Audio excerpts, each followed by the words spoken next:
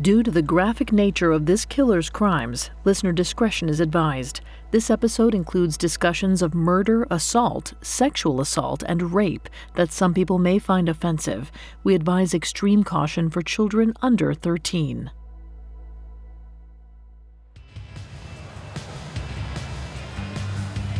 On the morning of September 29, 1996, more than 1,500 people gathered at the University at Buffalo's North Campus. They lined up near Alumni Arena, each with a number pinned to their chest. It had become an annual tradition, the Linda Yalem Safety Run, a 5K memorial race. The event was a fitting way to honor the 22-year-old UB student and jogger who had been assaulted and murdered on this day 6 years earlier. Her killing had sparked panic in the sleepy suburb of Amherst, New York. For many runners, this yearly event was a way to bring the community together, a small path toward healing the trauma.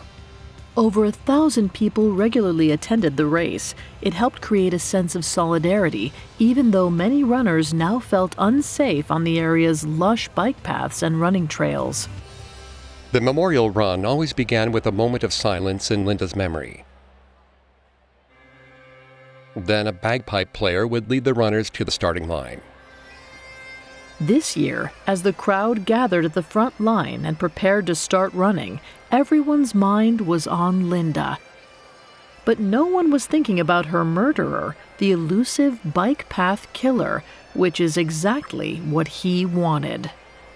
There in the crowd, 38-year-old Altemio Sanchez donned his race bib. Printed under his assigned race number was the name Linda Yalem, the woman he himself had raped and murdered. No one noticed that the man who fit every eyewitness description and police sketch was there at the race that morning. He'd grown accustomed to hiding in plain sight, and now the bike path killer had returned to relive the thrill he'd gotten from his first murder.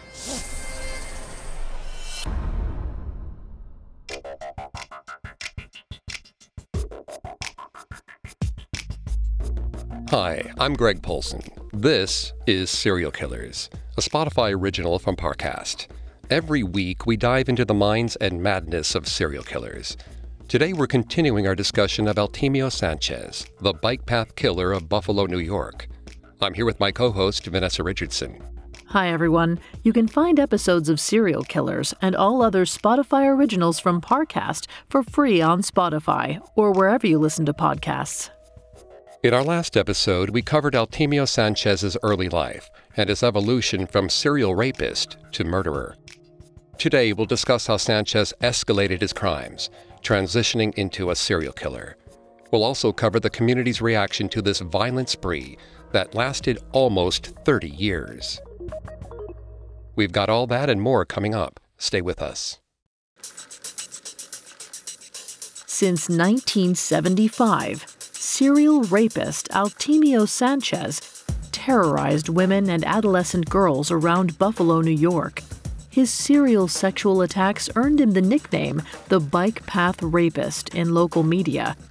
But after murdering 22-year-old Linda Yalem, he was the Bike Path Killer. On October 9, 1990, 11 days after Linda's murder, police got an unexpected break in the case. They received a call from an Amherst resident known only by his first name, Bob. He wanted to report a suspicious sighting. Bob worked the third shift at the American Brass Factory, and he walked the Ellicott Creek bike path every day in his downtime. One day, he spotted a coworker on the bike path after work. It was Altemio Sanchez. The encounter stood out to him because he knew Altemio lived in the opposite direction of the bike path. Instead of heading home after his overnight shift, he had gone to Ellicott Creek in the early morning hours, and that struck Bob as odd. Even stranger, when Bob approached Altemio on the bike path, Altemio acted like he didn't know him. He briskly walked away, avoiding any further interaction. When Bob saw Altemio at work later, he asked his coworker what he'd been doing at the bike path after a long shift. Instead of avoiding him again, Altemio admitted to being on the bike path, but claimed that his wife Kathleen was taking classes at the University at Buffalo and that he'd gone to visit her. Bob still thought the whole thing was weird, but he decided to let it drop. However, when police released a physical description of Linda Yalem's killer, Bob realized that not only did his coworker match the police profile, he'd been near the bike path just days before the murder. Armed with this tip, police checked their records to see if Altemio Sanchez had any previous arrests. His record was clean, but his car matched the color and model that a witness had given after a previous sexual assault.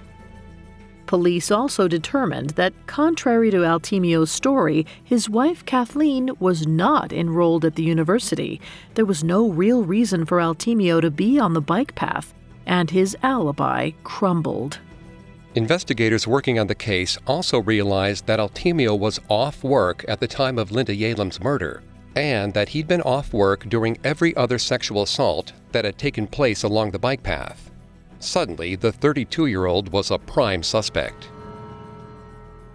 Hoping for a break in the case, Amherst police began surveillance on Altemio's house, but he didn't exhibit any incriminating behavior, so they eventually stopped following Sanchez to pursue other leads. However, 4 months later, detectives still weren't any closer to solving Linda's murder. There hadn't been any new attacks, but there was incredible public pressure to solve the case. Without any new evidence, police combed back over the existing clues and came across Altemio's name again. Feeling like they might catch a break, they asked Altemio to come to the station for an interview. He was visibly nervous during the interview. Years later, Altemio would acknowledge that he thought he'd been caught that day, saying bluntly, "They had me." But despite the overwhelming evidence against him, police never asked for the one thing that would have solved the case: a DNA sample. Amherst police had interviewed a number of other persons of interest, and they asked those suspects to submit DNA samples. But for some reason, they didn't request one from Altemio. If they had, they would have conclusively tied him to the bike path murder and the many years' worth of rapes. Instead of DNA, they collected his fingerprints. Even though DNA testing was becoming more common, fingerprints were still seen as a primary form of evidence in 1990, and investigators had found a water bottle near Linda's body with unidentified fingerprints. They made these the main focus of their investigation. But Altemio's prints didn't match those found on the water bottle. Despite all the circumstantial evidence against him, detectives took Altemio off the suspect list and moved on. Now, without a suspect, Amherst police scrambled for new leads. They knew that recreation trails had been the killer's chosen stalking grounds, so they focused their efforts on bike paths in the area. A policewoman disguised herself as a decoy victim, hoping to lure the bike path killer. She posed as a jogger, wearing a protective throat guard underneath her workout clothes in case she actually encountered the strangler. While the undercover policewoman walked the bike path, a team of officers wearing camouflage hid in the woods along the trail. They stopped every man who bore any resemblance to the killer, checking their ID and finding out if they had any alibi for the day of the murder. Curiously, after not collecting a sample from prime suspect Altemio Sanchez, police reportedly began requesting DNA samples from the random men they stopped on the path. Amherst police sent dozens and dozens of samples to the FBI crime lab, hoping to find a match to the DNA found on Linda Yalem's body. The department became even more swamped with potential leads after Linda Yalem's murder was featured on America's Most Wanted. The episode generated over 2,000 tips across the country. Everyone thought they knew someone who might be a suspect, and investigators were intent on following up on every single tip. Despite the extreme efforts of police, they were no closer to catching their killer. Not now that Altemio Sanchez had been eliminated as a suspect, and Altemio had learned to exercise greater caution. Even after he realized that he was in the clear, the publicity from America's Most Wanted made him realize he'd need to lay low. To continue the charade of his normal suburban life, the ruthless killer entered a cooling-off period. Vanessa's going to take over on the psychology here and throughout the episode. As a note, Vanessa is not a licensed psychologist or psychiatrist, but she has done a lot of research for this show. Thanks, Greg. Periods of dormancy are a phenomenon we've covered before. According to criminology professor Arnon Edelstein, serial killers tend to withhold their urges after committing a murder. This so-called cooling-off period can be as short as waiting 72 hours before the next murder, or it can last several years. If or when a killer is living with something like untreated dissociative identity disorder, this cooling-off period could allow them to adjust back into their normal identities and live their everyday lives. This period between murders not only helps killers maintain the facade of control they exert over their lives, it can also preserve the killer's projected image as, for example, a family man and a model employee. Having others believe that they're normal allows a killer to plan and execute their next murder. Altemio had been in and out of cooling-off periods for years, even before the murder. He committed an average of 3 rapes each year, primarily in the summer months. Both that cool-off time and this one came from necessity. He had to be careful to avoid being caught. To suppress his violent sexual urges while he was laying low, Altemio began frequenting sex workers. It's not clear when this behavior first started, but we know that Altemio was arrested in May of 1991 for soliciting a sex worker, 8 months after his last known attack. The police report noted that Altemio was driving a white 1988 Pontiac Sunbird when he solicited an undercover police officer in downtown Buffalo. But the charges were reduced to loitering, and Altemio simply paid a fine for the infraction. Just as he'd done previously, Altemio learned from the experience and adapted his behavior accordingly. After the undercover sting, he began a policy of only frequenting the same sex workers he'd been with before. Knowing the woman he was paying, rather than picking up a stranger on the street, was another way to reduce the risk of getting caught. But having recurring consensual sex with the same woman seems to have eventually stopped satisfying Altemio. He could only derive pleasure from the violent and sadistic rape scenarios that played out in his head. And given that Altemio fit the anger excitation class of serial sexual offender, it was only a matter of time before he once again lived out his fantasies of rape and murder.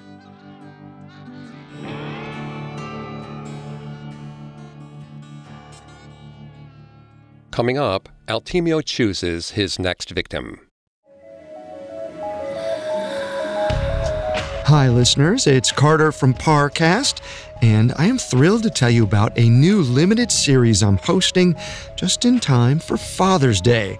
It's called Devious Dads, and it introduces you to some of the most feared, fraudulent, and fatal fathers in history. Every Sunday on Spotify, discover the men who started out as role models and ended up becoming real-life criminals, like Wall Street financier Bernie Madoff, whose billion-dollar Ponzi scheme destroyed countless families, including his own, or Marvin Gaye Sr., whose envy and resentment towards his son's successful music career drove him to murder.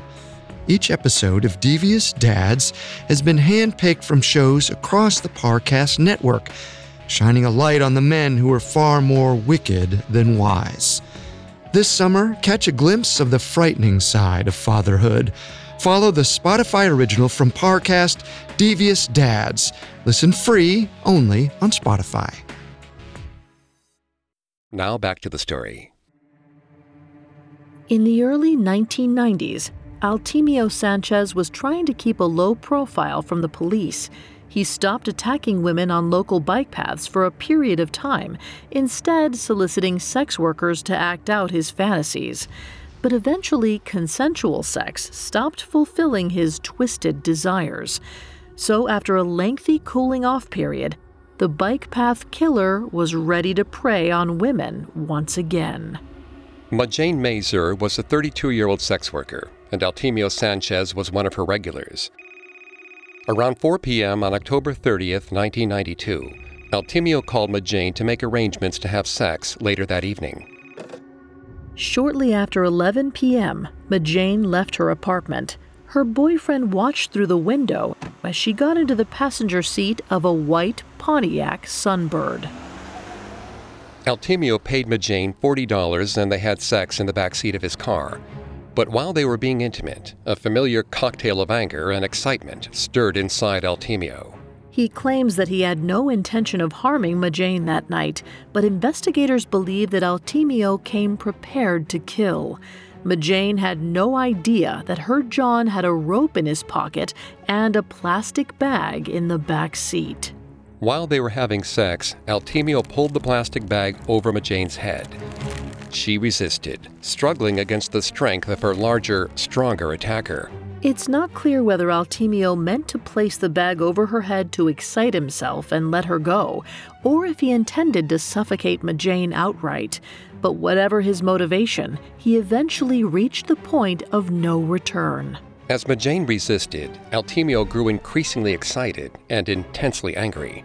He pulled the rope out of his pocket and wrapped it around Majane's neck, on top of the plastic bag, sealing it tightly.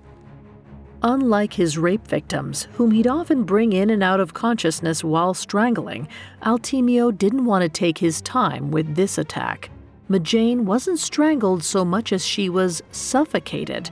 But just like Linda Yalem, Altemio watched Majane die, and he felt pleasure in exerting control over her. Altemio parked his '88 Sunbird in an industrial area of Exchange Street, carved out by railroad tracks and the I-190 interstate. Under the cover of darkness, in a part of the city that had been largely abandoned, he dragged Majane's body across a field hidden by factories. After draping Majane's fleece jacket across her torso, Altemio covered her with trash that he found in the field. He placed a large piece of fiberglass and a sheet of corrugated plastic over her, weighed down the debris with several rocks, and positioned a garbage bag in the pile to make it look like a heap of discarded industrial items. Altemio covered the body, but he hid it in plain sight. Perhaps because Majane was a sex worker, Altemio banked on the fact that there wouldn't be a search and rescue team looking for her, the way they had scoured the bike path for Linda Yalem near the university. Tragically, this strategy seems to have worked. 2 days after Majane left her apartment with a client, her boyfriend filed a missing persons report. But Buffalo police didn't make Majane a high priority. She was a sex worker who struggled with drug addiction, so the investigation didn't gain much traction. That was until Majane's body was discovered by accident 3 weeks later. On November 22nd, a man who sold rare plants was looking for wildflowers in an industrial field. Just before noon, the flower collector lifted a piece of corrugated board with his foot and saw the distinct features of a human head. He rushed to the nearby Amtrak station and called 911. Once her body was identified, Majane's boyfriend provided police with details about the vehicle her last client was driving. A medical examiner took DNA samples from her body, but without Altemio's DNA on file, the case went cold. After murdering Majane, Altemio once again went into a cooling-off period. He wanted to stay off the radar of any subsequent investigations, and just as importantly, he wanted to preserve the illusion of his normal family life. But he didn't stay dormant forever. Almost 2 years later, on October 19, 1994, Altemio struck again. This time, he raped a 14-year-old girl behind a junkyard. The attack took place in broad daylight, less than a mile from Altemio's job at the American Brass Factory. It seemed as though he felt emboldened by his continued ability to evade police. It's a common misconception that serial offenders want to get caught as time goes on, but according to criminologist Scott Bond, serial killers enjoy the act of murder too much to ever want to be caught. As serial killers become increasingly confident in their ability to avoid arrest, they feel they need to take more risks in order to achieve the same heightened level of arousal or excitement. To us, they may appear to be getting sloppy, but they're actually trying to increase the thrill they get from killing. That's why serial rapists and murderers like Altemio might attack victims during the day or near very public places, including his own place of employment. Because Altemio Sanchez is thought by some experts to be an anger excitation serial killer, it's likely that committing rapes in secluded areas wasn't giving him the level of excitement that it used to. We also know that control was a key element of Altemio's attacks. It's possible he took higher risks to gain back a sense of control that he'd been lacking. But once he'd escalated his attacks, Altemio's next move left investigators truly baffled. After almost 20 years of increasingly violent attacks, rapes, and 2 murders, the bike path killer simply vanished for over a decade. Altemio has said that he began seeing sex workers as often as 3 times each week during this period. It was his way of satisfying his aggressive sexual urges. But in that time, his hunger for violence and control escalated to ever-increasing heights. At the time, investigators had numerous theories as to what may have caused such a long absence.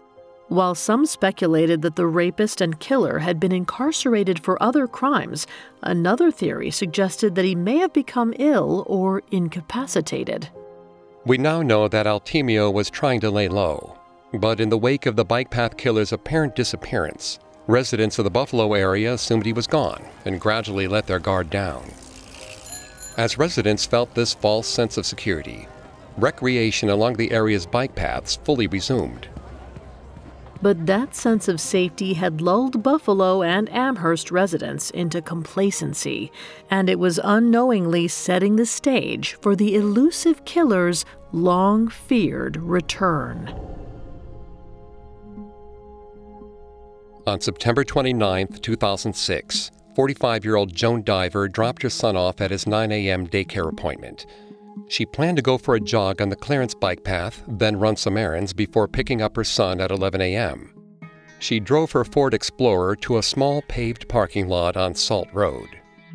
The Clarence bike path is one of the more rural trails in the Buffalo area, cutting through farm fields and agricultural operations. It's an extremely isolated area. A sign at the parking lot where Joan started reminds joggers of the risks on the path, warning, "Be safe, walk with a friend." But many runners and cyclists felt comfortable exercising alone because of the area's quaint, small-town atmosphere. Joan ran east along the trail for just under 2 miles, then turned and headed back towards the parking lot. She was wearing sunglasses and listening to an iPod as she ran. And just like Linda Yalem, her headphones muffled the sounds of approaching danger. But at the last minute, Joan did hear Altemio's approach. She turned towards him and screamed. She even managed to scratch his face with her fingernails. But it was too late. Joan's sunglasses were thrown from her face when Altemio's double ligature slipped over her head and snapped around her neck. He dragged her by the throat through a dense stand of trees and into a small clearing where he knew they'd be hidden. He chose the clearing for its isolation as well as its elevation. The differing height between the clearing and the bike path meant that it would be difficult for anyone passing by to see or hear the struggle, even though it was mere yards away from the paved trail. Still, Joan fought back, but this seems to have sparked Altemio's anger even more. He beat her and tightened the garrote around her neck. Altemio had pulled her running shorts down to her ankles, but his anger overpowered his sexual urges. He murdered Joan Diver. And for the first time, the bike path killer didn't rape his victim. Then, Altemio left Joan's body in the clearing where he'd murdered her and headed back to the parking lot.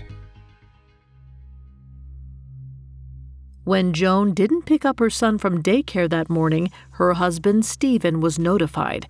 He was concerned about his wife's unusual absence, but he knew where Joan went running, so he drove to the Salt Road parking lot, where he found his wife's Ford Explorer. Stephen looked through the window and saw the water bottle that Joan always brought for her post-run cool-down. It was still full, so he knew that she was still on the trail somewhere. Stephen went home to grab his bike, planning to ride along the trail looking for Joan. But when he returned to the parking lot on Salt Road, his wife's SUV was gone. Startled, he called the police. Around 2 p.m., sheriff's deputies checked Salt Road and confirmed that Joan's truck was missing. That's when suspicion fell on Stephen, and police questioned his version of events. Stephen insisted that he'd seen the Ford Explorer at the parking lot, but he couldn't explain why it wasn't there anymore, and he still had no idea where his wife might be. What Stephen didn't know was that he was being watched when he first checked on his wife's vehicle. Altemio was lurking in a dense stand of trees on the edge of the parking lot. He had murdered Joan Diver just moments ago, and he watched nervously as Stephen approached Joan's SUV and looked through the windows. Whether he wanted to throw the investigation off or whether he just panicked knowing that someone was looking for Joan already, Altemio made a snap decision. He would break his own protocol and use his dead victim's keys to move her vehicle. Knowing he would have to act fast, Altemio rushed through the parking lot to Joan's SUV once Stephen left. He was nervous the man might come back. Plus, he was also feeling exhausted from fighting and killing Joan. Altemio was sweating, and he hastily fumbled with the key inside the hot parked car, which had been cooking in the sun for some time. As he turned the keys in the ignition and started the vehicle, a small bead of sweat dripped onto the steering column. Altemio shifted the vehicle into gear and drove 3 miles west, parking the SUV on a grassy shoulder of a road that intersects with the bike path. It was far enough away from Joan's known starting point that anyone looking for her would be confused about what had happened. Almost 48 hours passed before the search party found Joan's remains. She was hidden in the underbrush of the clearing, where Altemio had left her, covered by her blue sweatshirt. Investigators initially suspected Stephen murdered his wife, but gradually investigators noticed some startling patterns. At the heart of Joan Diver's death was a story that had become extremely familiar to local police. A woman was attacked with a double ligature on a bike path. And the date of Joan's killing, September 29, 2006, was the 16th anniversary of Linda Yalem's murder. An article in the Buffalo News detailing Joan's death pointed out the similarities, calling it an eerie coincidence. There was something else that suggested this might be more than a mere coincidence. On September 26th, just 3 days before Joan's murder, an envelope with no return address was delivered to Buffalo Police Headquarters. Inside was a Buffalo News article from the previous year discussing the bike path killer. Someone had carefully saved the article for almost a year, then sent it to the police station just days before another murder that fit the bike path killer's M.O. When police initially received the newspaper clipping, they didn't read too much into it. But after Joan Diver's murder on the anniversary of Linda Yalem's killing, it seemed as though someone was taunting them. Over the coming days, it was clear to everyone in western New York the bike path killer had returned. Coming up, the investigation gained steam. Now back to the story. In 2006, Buffalo, New York's bike path killer returned after a 12-year absence. 48-year-old Altemio Sanchez murdered Joan Diver, a 45-year-old woman who was jogging on the Clarence bike path. After murdering Joan in the woods off the trail, Altemio returned to the parking lot and watched Joan's husband, Stephen, looking through the windows of her SUV. Once Stephen left, Altemio took Joan's keys and drove her car to a pull-off 3 miles west of where she had actually gone jogging. Initially, police focused their investigation on Stephen. His version of events didn't add up, and authorities claimed that he became less cooperative with police as the investigation wore on. But investigators quickly recognized that the killing fit the same MO of the elusive bike path killer. Buffalo police also noted the fact that Jones' murder took place on the anniversary of Linda Yalem's death 16 years earlier. According to Greg McCrary, a former FBI criminal profiler who worked out of the Bureau's Buffalo office, anniversary dates were significant to Altemio. Investigators would later realize that he had even attended the Linda Yalem Memorial Run in 1996, participating in the 5K race that honored his first murder victim. Serial killers often try to relive the thrill they received from a significant murder, especially during long periods of inactivity. Some do this by collecting and engaging with trophies from their victims, perhaps a piece of jewelry or a snippet of hair, while others revisit the crime scene, particularly on the anniversary of a killing. McCrary chalks this behavior up to narcissism.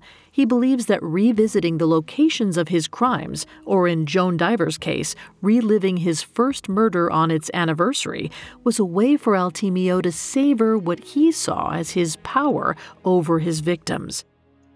But Altemio was about to find out that he wasn't as untouchable as he'd come to believe. In the years since his last attack, investigators had finally sequenced DNA from a Jane Mazur's murder and linked it to the bike path killer. Working on the hunch that the killer had returned, investigators needed a sample from the latest murder. However, Joan wasn't raped, so they didn't find any DNA on her body. But with suspicions mounting that this homicide was linked to the others, police shifted their search for DNA to something they suspected the murderer had touched: Joan's vehicle. Forensic investigators combed over the interior of Joan's Ford Explorer, using masking tape to pick up stray fibers and wiping hard surfaces with swabs to check for DNA. At last, in November of 2006, the results came back from Central Police Services. A single drop of sweat was found on the steering column near the ignition. DNA analysis confirmed that the sweat belonged to the bike path killer. A police task force started comparing the bike path killer's DNA to dozens of rape cases that fit a similar MO going back over 2 decades. They realized that the killer had committed far more rapes than investigators previously realized. Within that task force, a small contingency of detectives noticed that there were 2 Delaware Park rapes that fit the MO of the bike path rapist. They realized that one man, Anthony Capozzi, may have been wrongfully imprisoned for 2 of the real rapist's crimes. But in order to prove Capozzi's innocence, they had to find and convict the bike path killer. A break in the case came on December 4, 2006.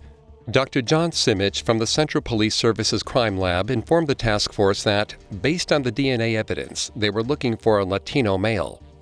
An FBI profiler working with the task force also determined that the killer most likely had frequent encounters with sex workers in the Buffalo area. He based this theory on the fact that the murderer had previously killed a sex worker, Jane Mazur, suggesting that it probably wasn't his first time soliciting sex in exchange for money. The task force pored over case reports and compiled a list of every Latino surname mentioned in rape reports and homicide investigations. One member of the task force also cross-checked those names for any history of arrests for soliciting a sex worker. In the process of the investigation, the task force came across the 1981 rape report of a Buffalo State College student who had seen her attacker at the Boulevard Mall 3 days later.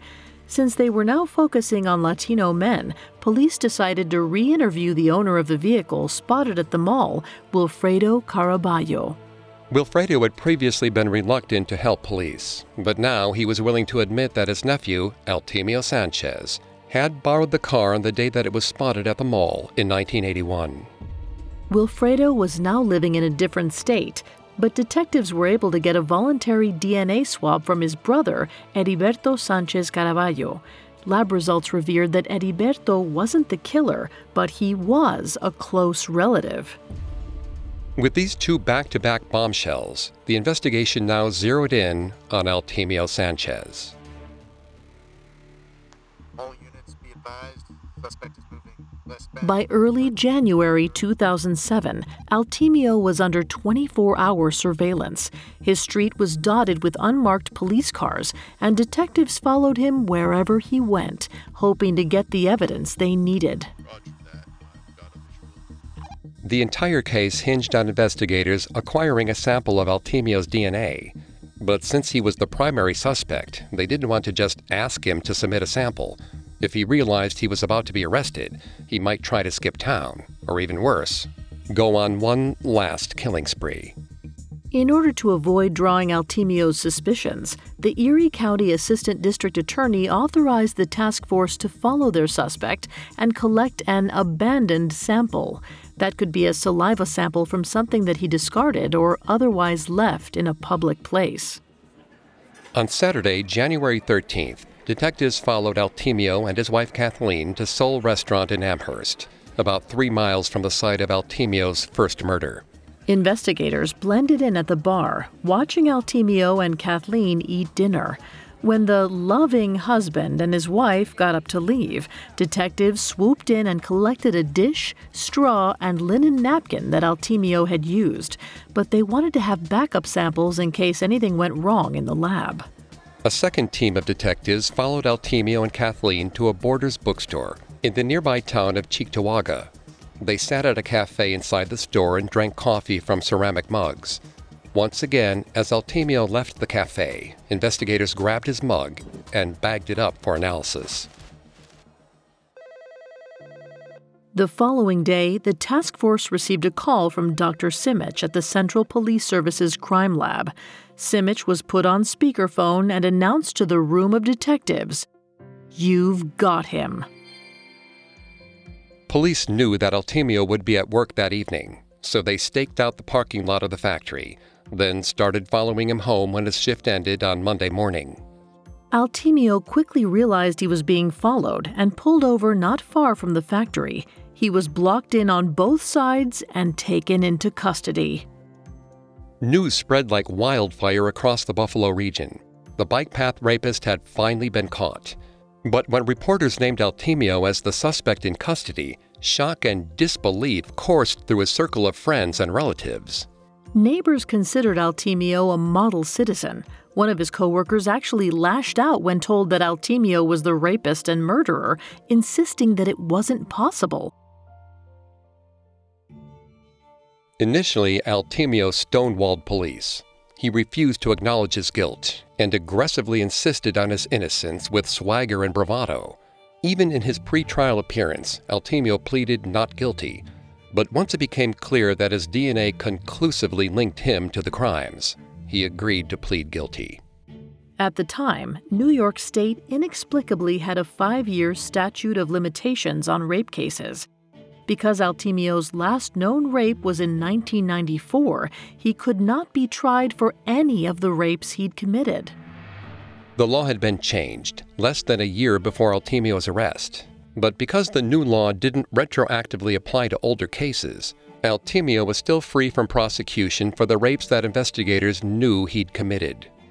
However, Altemio was tried and convicted on 3 counts of second-degree murder, a crime with no statute of limitations. On August 14, 2007, Judge Christopher Burns sentenced him to 75 years to life in prison, the maximum penalty for those charges. Judge Burns told Altemio during his sentencing, "You showed no mercy, and you deserve none." While Altemio's trial was unfolding, members of the task force pleaded with the district attorney to release Anthony Capozzi, who they knew was innocent. But first, they needed to show the DA conclusive proof that Altemio and not Capozzi had committed the Delaware Park rapes. Police evidence files had long since discarded the rape kits from the assaults Capozzi was wrongfully convicted of. but detectives managed to track down a hospital file at the Erie County Medical Center that contained slides from every rape patient they treated between 1973 and 2002. The DNA contained in those slides finally linked Altemio to the 1983 and 1984 rapes that Capozzi had been convicted for.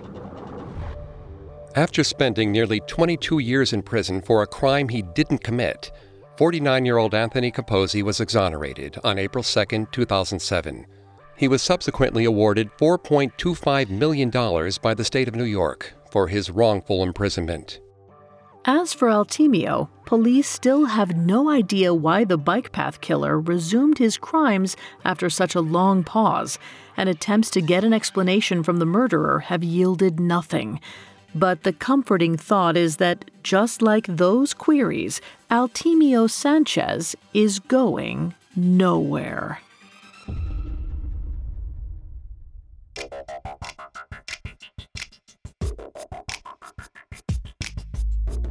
Thanks again for tuning into Serial Killers. We'll be back soon with a new episode. For more information on Altemio Sanchez, amongst the many sources we used, we found Bike Path Rapist, a cop's first-hand account of catching the killer who terrorized a community, by Jeff Schober and Detective Dennis Delano, extremely helpful to our research. You can find more episodes of Serial Killers and all other Spotify originals from Parcast for free on Spotify. We'll see you next time. Have a killer week. Serial Killers is a Spotify original from Parcast. Executive producers include Max and Ron Cutler. Sound design by Jay Cohen, with production assistance by Ron Shapiro, Trent Williamson, Carly Madden, and Bruce Kitovich. This episode of Serial Killers was written by Brian Petrus, with writing assistance by Abigail Cannon, fact-checking by Cheyenne Lopez, and research by Brian Petrus and Chelsea Wood. Serial Killers stars Greg Polson and Vanessa Richardson.